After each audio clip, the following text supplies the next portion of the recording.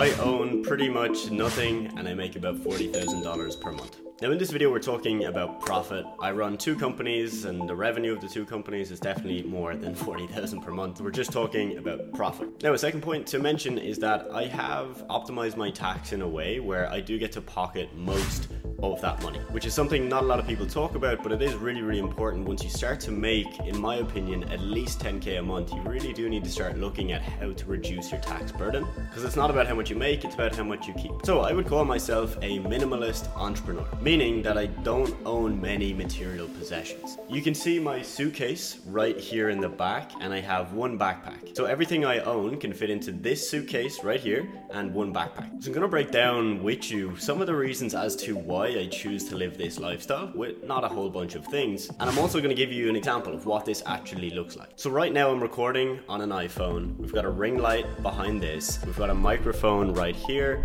I've got my laptop, a mini laptop stand, and that's pretty much it for my equipment. I do have a second phone, a speaker, and another pair of headphones. That's pretty much it when it comes to the technology that I have. I don't actually have a big fancy camera. I shoot all my content just on an iPhone. Of course, I have clothes. I have multiple pairs of shoes. I have multiple t-shirts, some fancy, some not so fancy. Of course, I've got pants, shorts, all that kind of thing. But that's pretty much it. That's all I need. Now, on to the good bit. Why do I choose to live this life? So I first got exposed to minimalism back in about 2016 or 2017. I spent 2 months of a summer in Mexico volunteering, and a few months later, I actually went to Singapore as part of my college studies, where I spent 5 months in Asia. And for both those trips, I didn't bring a whole lot of things because I didn't want to have to bring around a big suitcase. I wanted to be able to fit everything into a backpack. So that's pretty much what I did. I had my laptop, I had my phone, I had a camera, but everything else just fit into a backpack that I had with me. Now I will say I was very much inspired by the backpacker culture in Asia, where again, people would literally have everything they needed on their back. And of course, in such a hot climate, you don't actually need many clothes. You just need to make sure that you have,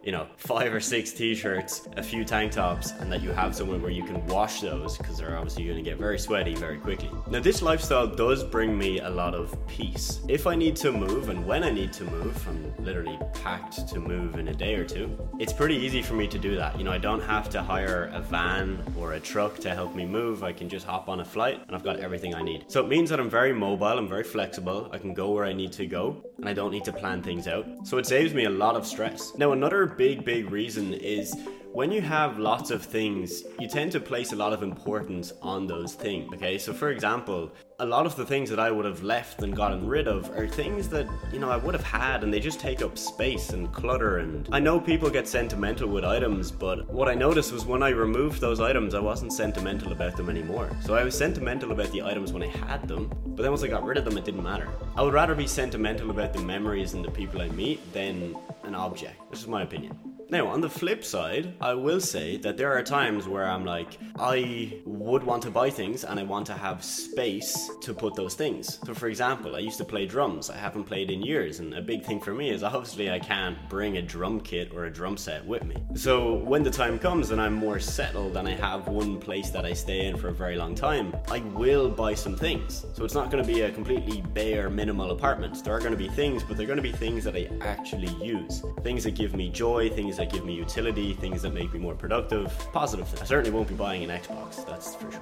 Being a minimalist actually helps me get more work done. It helps me be more productive, and it helps me focus on what I need to focus on, because I don't have too many distractions. There's not many things I can pick up and do in my apartment because I don't have that many things. So it forces me to focus on good things. Maybe it's reading, maybe it's just spending time doing some yoga on the rooftop, or it's working. So I can focus and I can channel my energy into those productive things very easily because there's just not many distractions. Now, I am not a hardcore minimalist, and in fact, labeling myself as a minimalist is probably incorrect. I have minimalistic tendencies. And it sounds pretty cool. You see lots of people doing it. Shout out Alex Becker and a bunch of other self-improvement, self-development guys here on YouTube. But it does have some downfalls. Like I said, there are times where you want to have more space and have more things. But all in all, for me, it worked out pretty good. And it just goes to show you that to make a good amount of money, whatever that is for you, it could be 10k a month, it could be 100k a month.